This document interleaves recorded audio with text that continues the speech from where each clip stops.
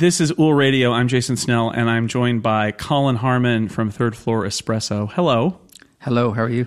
I'm good. How are you? I'm good. I'm glad to be here. I feel like a bit of an outsider, but one that's been made feel very welcome. Well, that is it's one of the great things about Ool, that the presenters can come from all sorts of different perspectives, and that also was a bit of the theme of your talk, wasn't it?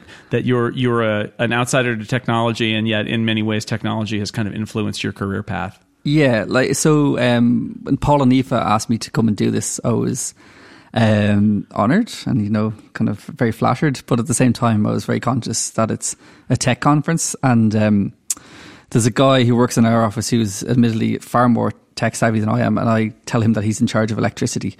That's the joke that we have. So it's like a lot of tech stuff just confuses me. So I think with the way the business has grown and expanded, we now do a lot of stuff, as I explained in my talk, through tech. But usually it comes from a place where I kind of would say, well, like in a dreamland, I'd be able to do this and this. Is that possible? And usually the answer is, well, yeah, thanks to tech, we can now do that. And it's like, cool. So I'm slowly getting embraced into that world. Well, that's something as somebody who's written about this for a long time, that is the biggest change, honestly, in the last 15 years of technology. Is tech used to be a thing that was on the periphery and you could be into it if you wanted, and it was changing the lives of those people, but it was sort of on the side. And now it's everywhere. It's everybody's life. It's not something that you cannot be a part of. It will affect you regardless. Yeah, and it's like in the business world, you could say, oh, I'm in the food business or I'm in the tech business, but now every business is in the tech business. If we like, our business is different aspects. So if you want to book a class, you get a book online. If you want to, get coffee delivered to your house, you do that online.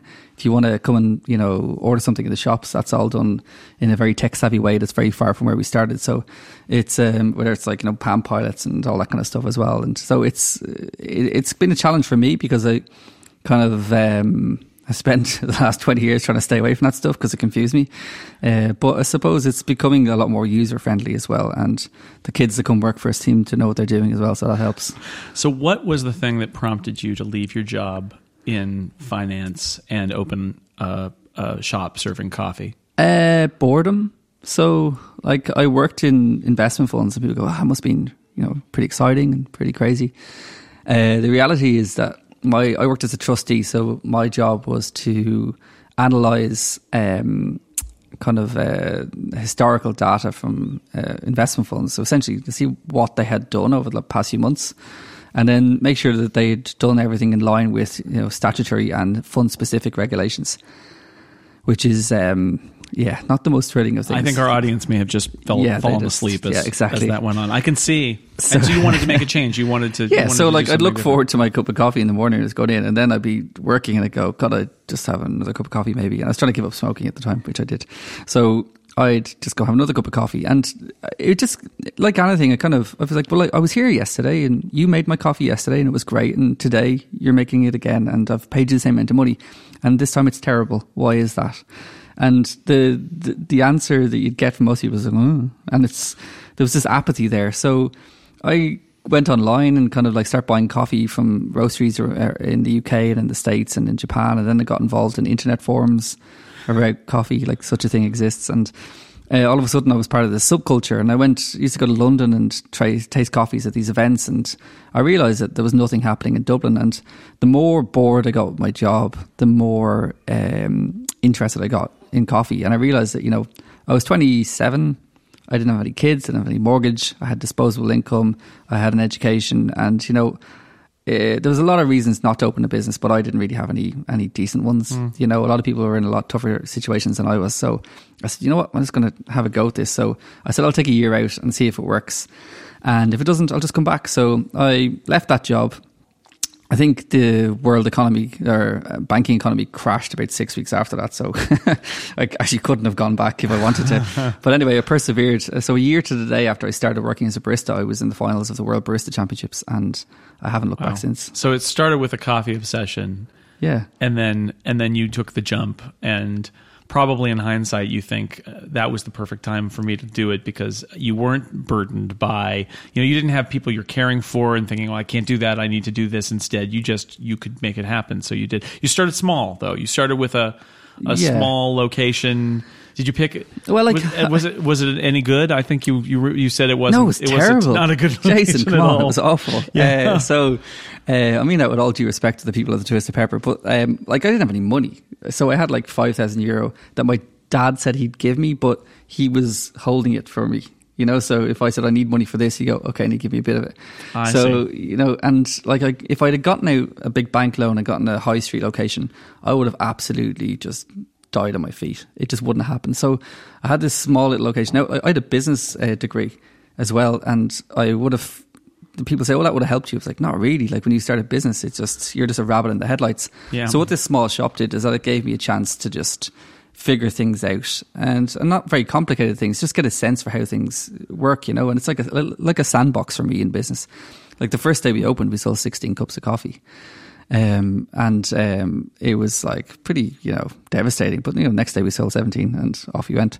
So it gave me a chance to just learn, you know, how to do like tax returns and how to pay staff and how to deal with staff and all that kind of stuff. So I could ramp up bit by bit. So today we've 3 shops. We've a roastery. We'll roast about 100 tons of coffee this year.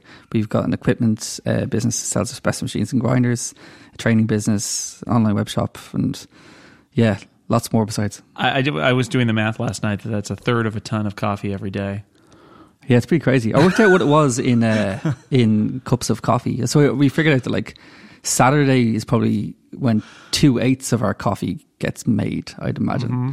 So we figured out what that was in cups of coffee, and it ran into thousands and thousands, like tens of thousands of cups of coffee. And it's just mind-boggling because it started with 16, you know what I mean? So you talk about, you know, I know that you've got this trepidation about tech, but I will say that I will bet that most of the people who listen to this will see themselves, who are more techie, will see themselves in your bit of curiosity about why the coffee wasn't consistent, because that is, let me tell you, that is the way that computer people, that programmers think, which is what's wrong with the system? Like what's wrong with it? So when you started, what were you doing to try to address that? What was your, you know, did you have a plan for like, I can do this better because I've learned all of these things on the internet and the forums and talking to people, and I've got a system that can make the coffee better and more consistent? Well, or did you just that's the reason why I went ahead, you know, like, right. Because I thought I did. Like I genuinely thought that, well, I have access to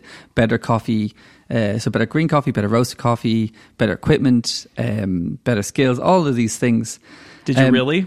Or was that a mistake? I did. I kind of like 2 competitions. I met lots of people who were happy to support me, but I think looking back, what I kind of realized is that all I had access to was like giving a shit about what I was doing. Does that make sense? Yep.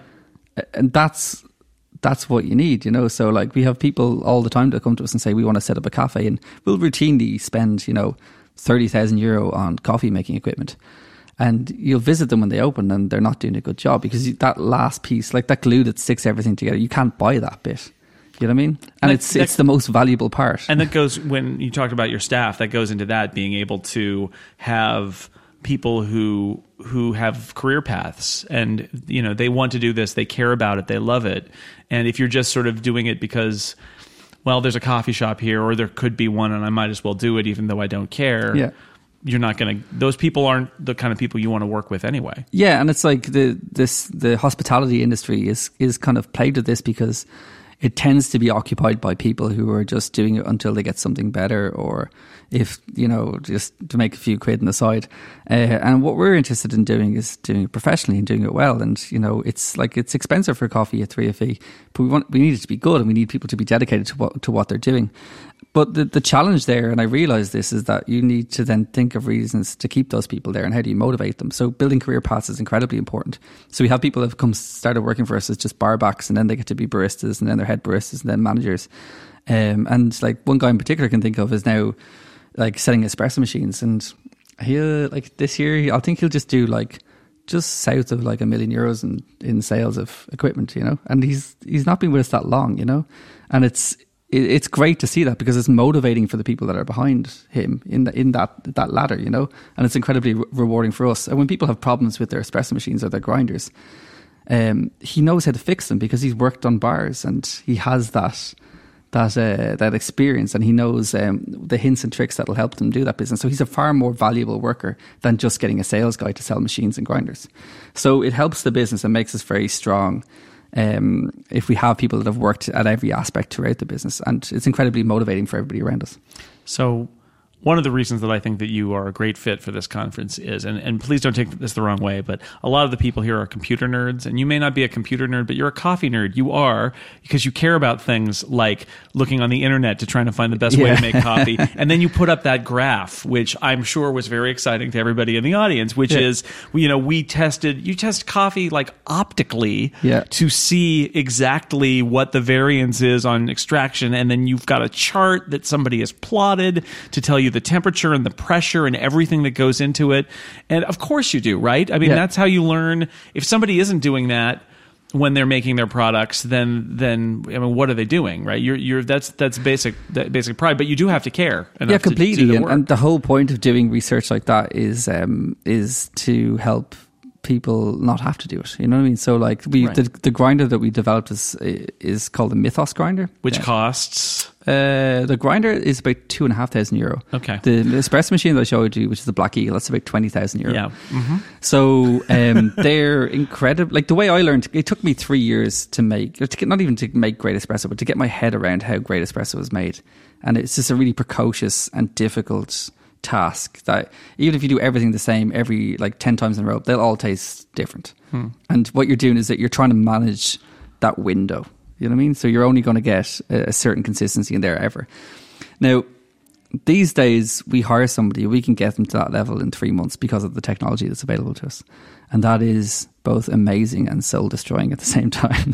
But the thing is that soul destroying because you can, because I put in all those years just to get to say, and now they're better than me. Like, it's a weird thing that today I feel like I'm not even qualified to work at my own shops because they're just they do things at a different level with a whole different level of competence than I did. At the same time, though, it's also the case that it's great that you can get them up to speed in 3 months, but does that not also mean that you're never going to be, after you spend a good 3 months at this, you're never going to be better because this is as good as you can be, or can you always be better? I think, no, you can definitely always be better. And it's like, the thing is that coffee is getting better, like the quality of coffee that we can get hold of. Like, so the challenge for baristas today is it's definitely to master how they make coffee. That's definitely there. But they can get up to a certain level pretty quickly. And then there's other people who excel just like with smaller margins. But with coffee, the challenge is now for us to learn about our products. So if somebody sat down, if you're having dinner and somebody brought a friend, they said, "Oh, I'm a sommelier," you'd be like, "Oh," and that's a respected job, and you have to get an accredited certification of some certification for that job, and then you get paid well, and it takes years of training and education, all that kind of stuff. And if I gave you a badge now and I just slapped it on your chest there and it said, Jason Barista, then you're a barista. That's it. Yeah. So that needs to change, but with that needs the level of service and product that we serve people needs to improve drastically and become more consistent. So that's the focus. So people are worried, baristas are so focused on how they make the coffee, and I'm like, that's not the important thing. The important thing is where the coffee comes from. How does it taste? Is it reflective of the environment that it's grown in, or the processing that's used or the variety that's been used? That's the important stuff. We need to connect our customers to that. Because if you ask a sommelier to get you some wine, you order wine, and she comes along to the table and pours a glass, you don't turn around to her and go, "Oh, you didn't make that wine, you just poured it out of a bottle."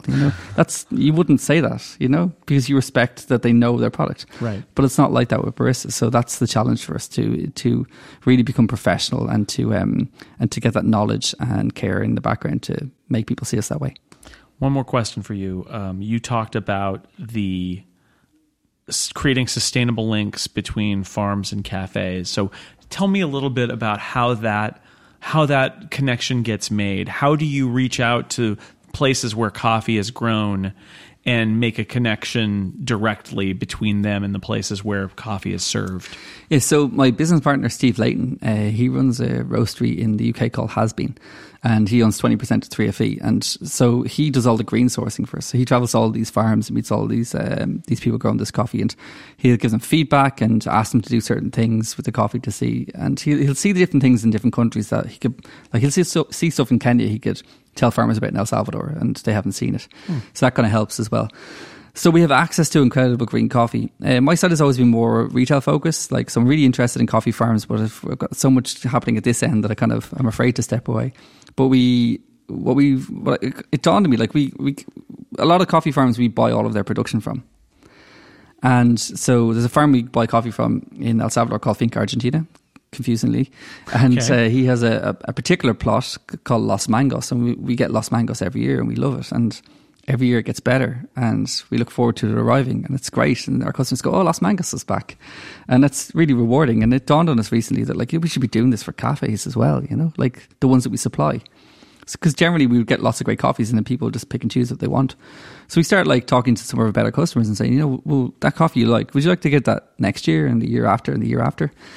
And like, there's a bit of a leap of faith in there because, you know, the quality can go up and down, and, you know, the market's quite volatile and currency. It is a exchange. crop. I mean, weather can affect it. Yeah, completely. And it's like, especially in South America at the moment, you have the leaf rust is you know, I think it knocked 65% of the production of El Salvador off a couple of years back.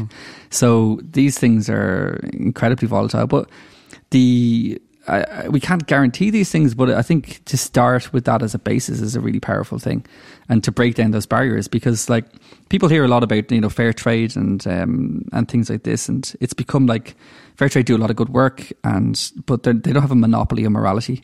Like, there are many other ways. So we would, I'd say, in 99.9% of cases, would pay more directly to farmers than what they would get going through fair trade systems or other systems like that. And it creates relationships, you know, and it is sustainable, and the world is getting smaller and smaller. And I think it's a nice thing for people to look forward to getting, you know, their coffee year on year from some tiny little farm on the far side of the planet, and know that they're supporting people there. In an era where most manufactured products you can get anywhere in the world. Like, I'm traveling here to Ireland from the United States, and there used to be that moment where you think, oh, what do I bring for my friends that they can't get in the U.S., and what do I take home that we can't get in the U.S.? There's very little of that now. Yeah. But as somebody who likes beer, one of the things I like is going to microbreweries, and there is always a different kind, and it's not one you've tried. Maybe you'll like it, maybe you won't, but it's a great process of discovery.